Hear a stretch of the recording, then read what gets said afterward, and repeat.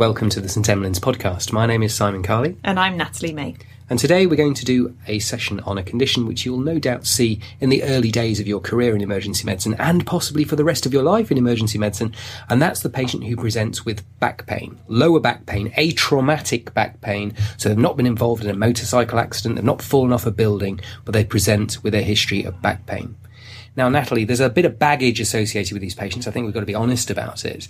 I think it's really tricky seeing patients with back pain in the emergency department. It can be really easy to bring a whole load of preconceptions about the patients who have just come for extra pain relief and they're going to be difficult to manage. But actually, we probably need to put a lot of that aside because there are some other things that can cause back pain that have nothing to do with that cohort of patients that are difficult to manage from pain relief perceptions. And it's important that we can tease out what are the important things that we shouldn't be missing and make sure we're protecting ourselves and our patients from that side of things, as well as looking after the pain and all the symptoms that they come with. In other words, it's a real mixed bag presentation. There's some really high risk, life-threatening, really dangerous, proper hardcore emergency medicine diagnoses that can present as lower back pain. And then that stretches right the way through to another also equally important group of patients who may have chronic back pain, for whom there's no particular medical intervention for. But as our colleague Ian Beardsall talked about in his talk around chronic pain management, there are still many interventions that we can give. But so we've got this real mixed bag of psychological problems, analgesia problems, chronic disease management, acute disease management, and life-threatening conditions. This is going to be a problem. So we need to have a system to see how we can approach these patients. So what sort of things are you advising people to do when they first start off in our specialty? My perspective on this is when you see somebody with back pain for the first time, you need to be approaching it in the context of trying to make sure you're not missing some of these really key big presentations. So asking yourself, first of all, is this something other than a musculoskeletal back pain? That musculoskeletal label should be right at the bottom of your list. You need to be going through everything else that you can possibly think of that might be causing the back pain before you finish up there and decide that that's what's going on. So there are a number of conditions that we might consider to be potentially life-threatening that may present like this.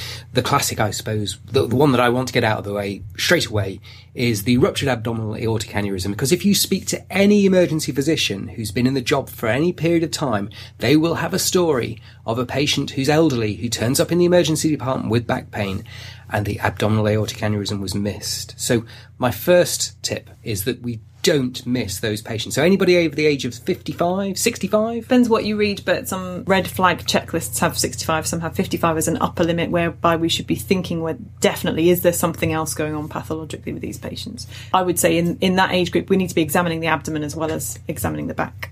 Exactly, because back pain can be presenting as a multi-system disorder. So if you suspect it, if you got the age range correct, if it's an acute onset, then by all means get an ED ultrasound. It's very easy to do, and you can look for an abdominal aortic aneurysm, as we've talked about in other podcasts. So quick one, something we can check for in the ED. Where are we going to go next? There are some other elements about the chronology of the pain that are going to give us a clue there's something else going on. We see a lot of patients who have chronic back pain, but we want to know about those whose pain is atypical of musculoskeletal pain. So people who've had it for a really long time, and particularly pain that's worse at night or rest pains, that's unusual. Usually those musculoskeletal group of patients, they have pain that's related to the muscles and the bones, and therefore when they move, things are going to get worse. When they rest, that's what makes it better. Those patients who've got pain at rest, pain that wakes them up overnight, they're ones we need to be thinking carefully about, because those are hallmarks of neoplastic disease and infective causes as well. I think it's quite a difficult group. So we've got this group of patients who come into the ED. There's a couple of immediate things we need to manage, such as the abdominal aortic aneurysm issue.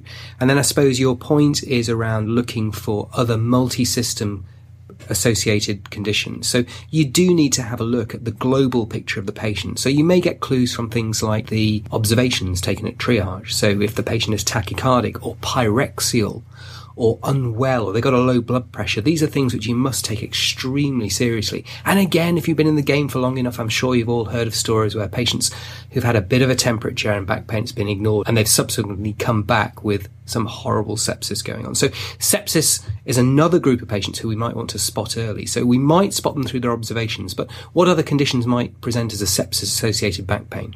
So we can also see renal sepsis, so pyelonephritis. That's something that can present with back pain as well. We need to be thinking about that. We're also going to take extra care in those patients who are immunocompromised to look for that infection that we might not otherwise see. So all of these history-taking things are really important. We can't skip over just because they've had back pain for a long time. We need to know about other conditions that they've got. So if they're intravenous drug users, if they're taking steroids. I always put alcoholics, diabetics, people with HIV, people on chemotherapy. They're all people that we need to be particularly careful about their increased risk of having infective causes like osteomyelitis. It is one of those areas. In emergency medicine, we tend to take histories in a very focused way. And that element of history taking we learn as medical students, the review of symptoms. We don't do it all the time in emergency medicine, let's face it. We are focused clinicians. But in this situation, it is an area where I do go back to those early days and just run through a few questions in every system just to make sure that there's nothing else going on. And that may take us off in a completely different direction. So if somebody's got obvious urinary symptoms, we may be investigating them as a pyelonephritis if they're pyrexial. So they may take out a group of patients and we're going to put them to one side. It's still going to leave a fairly large group of patients who've got this undifferentiated back pain. And again, they're still going to have some pathologies in there that we need to try and capture. So what sort of questions, what sort of approaches can we do to try and tease out the ones who we're going to have to be worried about today? There's a whole list of what are called red flag symptoms. Some of those we've covered already. So we've talked about night pain, long history of pain, resting pain. There are some other things we need to think about. Bilateral pain, pain on both sides of the back, is more unusual in musculoskeletal causes. If they've got bowel or bladder symptoms, and we can come on to talking about the involvement of the spinal cord, they're concerning features to us, particularly if there's urinary retention and incontinence of faeces. Those age groups, so mechanical back pain is unlikely in younger patients, particularly under 19s. Not impossible, but it's just going to make us think a bit more carefully, just like in that older age group. If there's history of weight loss, or if they're known particularly to have cancers, and especially those cancers that we know metastasize to bone, we're going to be really careful with those patients. We've talked about infection already. We have to remember to ask about night sweats, because particularly as an inner city ED, we do see some patients with TB, and you can certainly have tuberculous spinal problems that can present. And if you don't ask those questions, you're not going to get there. And coagulopathy as well. You can have spontaneous retroperitoneal bleeds that can present with back pain. Really rare and really out there, but we want to be asking all of those kind of questions and ticking them all off in our mind and making sure we've really crossed those bridges and we know that there's nothing else going on. So we're going to go through these red flags, and we're going to put those up on the website so people can go through. And they're well known. They're used both in primary care and in emergency medicine in the UK. And they're pretty good, actually. They will pick up most people. There is one other condition which you briefly mentioned on there, which is a musculoskeletal problem, but is still a surgical emergency.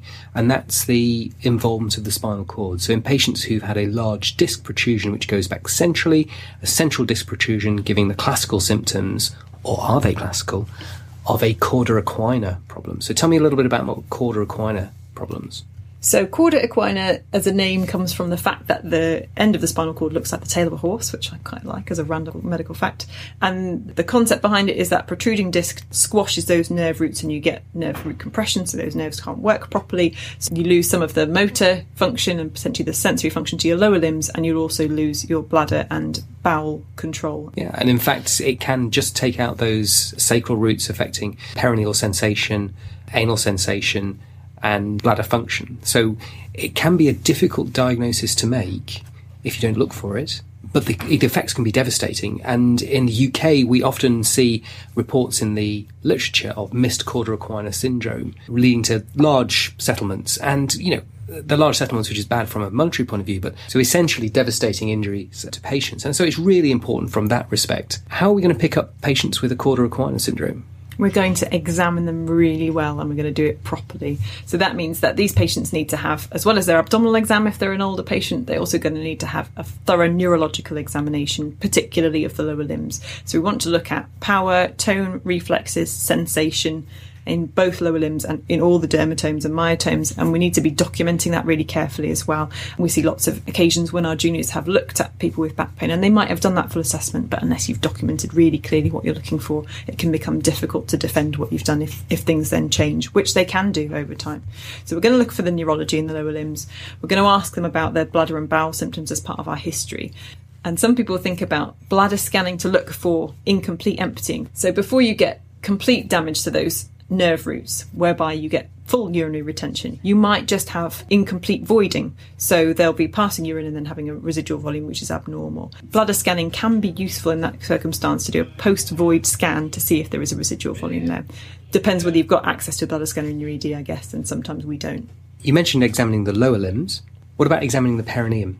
Yes, testing for anal tone, and it's not just the anal tone, it's also whether the patient can feel that you're performing a rectal examination. That's something we don't like to talk about, but I always say, can you feel my finger? It's a useful thing to ask somebody, because they're not going to tell you if they can't unless they know that it's in there. And let's face it, it's normal that you can. Yes, it is normal. It shouldn't be particularly pleasant. They're probably going to be aware that that's happening. In the examination of the lower limbs neurologically is difficult, and these people are often in pain. And it's not like doing this in a final year OSCE where the patient is relaxed and they can tell you specifically. I find that the history, and well, certainly the history to some extent, but certainly the examination can be quite difficult to differentiate between what's pain, what's not feeling quite right, and what's actually a true abnormality. Absolutely, but we have the luxury of at least a little bit of time in the emergency department. And I guess the key thing is we don't have to just do one examination. We can examine the patient, determine that there is some abnormality, and then give them some adequate analgesia and hopefully take the pain element out of that equation and see if that makes those symptoms or those signs that we think we're eliciting disappear altogether, or at least improve a bit. Because if it's a cauda equina or an evolving cauda equina, those neurological symptoms aren't going to go away with some paracetamol, some codeine, some ibuprofen, whatever you're giving for the pain relief. And in general, here at St Emlyn's, we're massive advocates of early pain relief in pretty much any condition, because that does help you in your clinical examination. How much of a perineal abnormality do you need before you're going to trigger and think, I think this is cauda equina? Do they have to have loss of anal tone? Do they have to have complete anaesthesia in the perineum? Or what? I mean, what's going to make you go, I'm starting to worry about this? Any sort of abnormality in that area is quite a late sign in the context of cauda equina. So that's going to be concerning to me. So any sort of altered sensation, I think my practice is probably quite defensive, to be fair, on the scale of things. But I think I would be strongly advocating for a scan if there was any suspicion of reduced or altered anal sensational tone.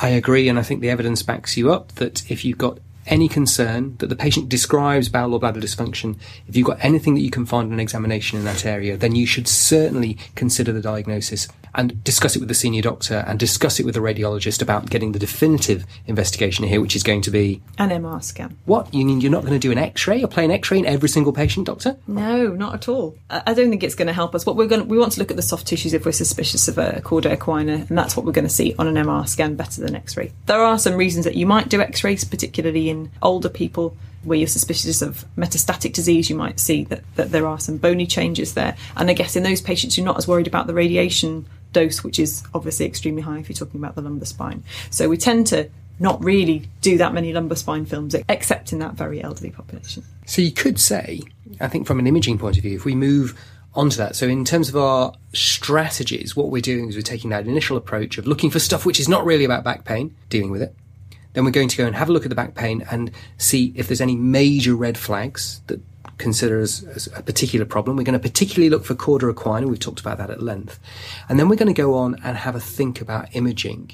And I guess what you're saying here is that the choice of imaging is not like in chest pain. We're going to do a chest x-ray in pretty much everybody.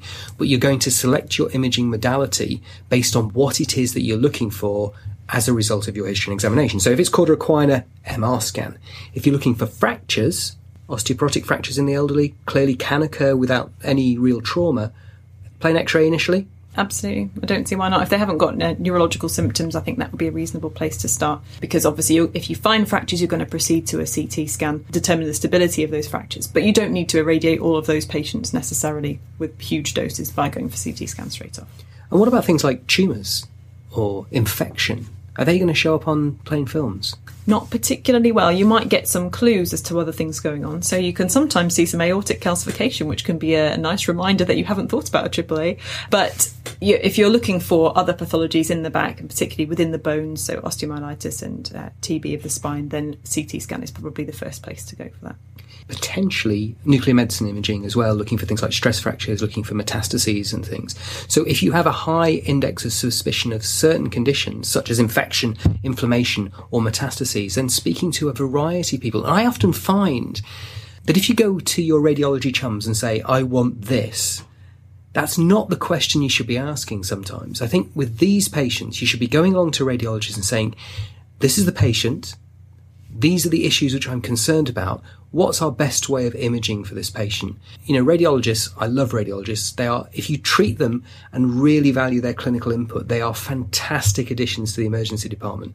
And certainly, I often have my decisions changed for the right reasons, I've got to say, for the right reasons with my radiology chums to decide what the right thing is to do for that patient at that time. I don't think we can be prescriptive at all about saying this is the imaging modality for everybody. I think that's a mistake. What about blood tests and things like that? Do you do those routinely, or again, is it more on a selective basis? Definitely not routinely. In any of those patients who are triggering those red flag symptoms about infection or other things that might be going on, I'd certainly think about doing full blood count, possibly some inflammatory markers, thinking about looking at a bone profile, so measuring the alkaline phosphatase and looking at the calcium levels. And those things might give us a clue about what's going on. I think some really interesting things there about initial approach to diagnosis and investigation. We've done a lot there, and I think that's right, that we're only now starting to get to the point where we've gone through a lot of ideas and we're getting to the point where actually, despite what we said at the beginning, we do have our patient in front of us who probably just does have musculoskeletal back pain. It's a common condition. And it does turn up in the emergency department. So what's our approach with that group of patients? We've ruled out, as far as we can, the really serious stuff. How do you manage them? And that could be really tricky, because those patients really, the best thing for them is to get up and get moving. And they don't want to do that because it hurts. And I go through quite a lengthy explanation of the involvement of muscle spasm, and the way to get that better is to move around, but you don't want to do that. So you stay nice and still, and that allows the muscles to get tighter, so they hurt more. So you really don't want to move around. So you stay still, so they get even tighter. And we need to help patients to break that cycle. And sometimes I think just explaining that that's how it works can be helpful. So we can help them by giving them analgesia and using the WHO pain ladder to increase and add things in to try to get them moving.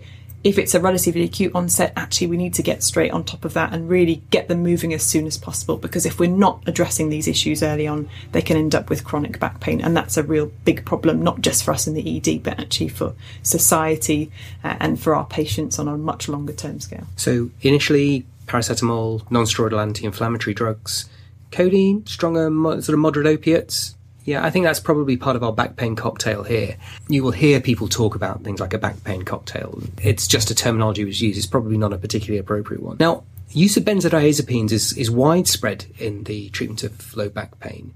It's quite a controversial area. I'm not sure, and some people are vehemently opposed to using them. Some people use them selectively, and some people use them as a routine. What's your opinion on that? When I see these patients, I'm definitely somewhere in the middle. If they are really struggling and they've been taking a sensible amount and a sensible frequency of painkillers so far, and they still need something else to help them to get going, particularly in that really acute phase, I'm not completely against the idea of a short course, but it has to be a short course of benzodiazepine. So ideally it's a dose in the ED while they're with us to get them going. And if they really have to, I will prescribe no more than 3 days worth and ask them to see their GP after that if they're still struggling. Yeah, I'm probably slightly more avoiding. In fact, there is some evidence out there, there's best bets out there that show that diazepam can actually improve acute low back pain, which is a bit of a surprise to me. I will sometimes use it to get people going, to achieve that mobility thing that you're talking about. And there is a small proportion of patients who you can't discharge directly from the ED. We put on our short stay ward to facilitate that early mobilisation with physio support. And I think in that group of patients who are really quite distressed, then there may be an indication. But I always feel a little bit cautious about it, and it's really not something which is a routine in any way, shape or form. And just to really reinforce that, on review of this podcast, this is an area which I think will be the most controversial. And our view is very much that diazepam and the benzodiazepines, people often use them as muscle relaxants, and that's not really true. They don't relax muscle. That's not their mechanism of action. What they do is they relax the patient, and they can reduce anxiety and distress. And if that's important in managing the patient, then perhaps a single dose is appropriate for some patients. But generally speaking, it's not a painkiller, it's not a muscle relaxant, so don't use it in that way. And as Natalie describes in the next segment, it's not something we do all the time at all. Anyway, back to the podcast. Probably about 10% of the patients that I see with back pain, I will go to that length for, because most of them you can manage just with sensible analgesia and a good explanation of what they need to do to get themselves better, with advice about exercises and increasing core stability. And a quick mention for other drugs that you might see used. So people start talking, I've seen people being put on gabapentin for acute back pain in the ED, which I've got to say I've not seen any evidence for, and seems a little bit far-fetched, really, since it takes quite a long time to work and it's more of a chronic disease management. I don't do that so much. I leave that to our primary care colleagues. And that liaison with primary care is really important. So a really great discharge letter, guys. The GPs need to know that the patient's been to ED. They need to know what you've done, and they need to know what you've told the patient as well. If you've told the patient that you're going to go to the GP and they'll have an MR scan next week, that's not necessarily great advice and will cause the GP's problems. Work with your primary care colleagues and they will do a great job for you and the patients. Yeah, it's tricky because there is a perception among patients that if their back pain doesn't get better, that they need to have some sort of imaging. So they'll quite often come to the ED with expectations about having x-rays or having a scan. And we do need to learn to manage that, and we can do that best in collaboration with our colleagues in primary care, I think. So last thing I was going to say around this is, again, quickly mention chronic pain. So patients who have established long-term chronic pain, the management of them is not so much about the condition, which is what we've talked about here, but it's about the management of their chronic pain syndrome. Now, it's a big subject, and there's an excellent podcast on this from Ian Beardsall, so we'll redirect you to that for further information. You really should listen to that podcast with this one in collaboration. That will give you a better approach to the overall management of this presenting condition. So Natalie, in summary, what would you say? So when you're seeing patients with back pain, put that musculoskeletal diagnosis right at the bottom of your list and approach these patients thinking about what you might be missing, what other things might be causing that back pain. Go through that red flag list, decent history, thorough examination that's well documented. And then when you're still coming up with nothing that's triggering and making you think that you need to be going down a different route, then you can start to address those issues of pain relief, mobilisation and exercise. And hopefully these patients will get a good result and get up and going and recover from their back pain. A good outcome for these patients is they often come in sad, they often come in pain, they often come in miserable, and if you can get them to the point where they understand what the process is, they understand that it's not going to be suddenly better, but they have a plan which they understand and they can cope with in conjunction with their primary care physician, that's a good outcome for these patients. It's a good outcome for you, and you will find many of them very, very grateful for what you can achieve for them. Happy patients, happy ED. Happy days. Thank you very much. Don't forget to like us on Facebook, because it's really important. Follow us on Google, follow the blog, follow the podcast. We hope you love your emergency medicine. We do. Thanks for listening.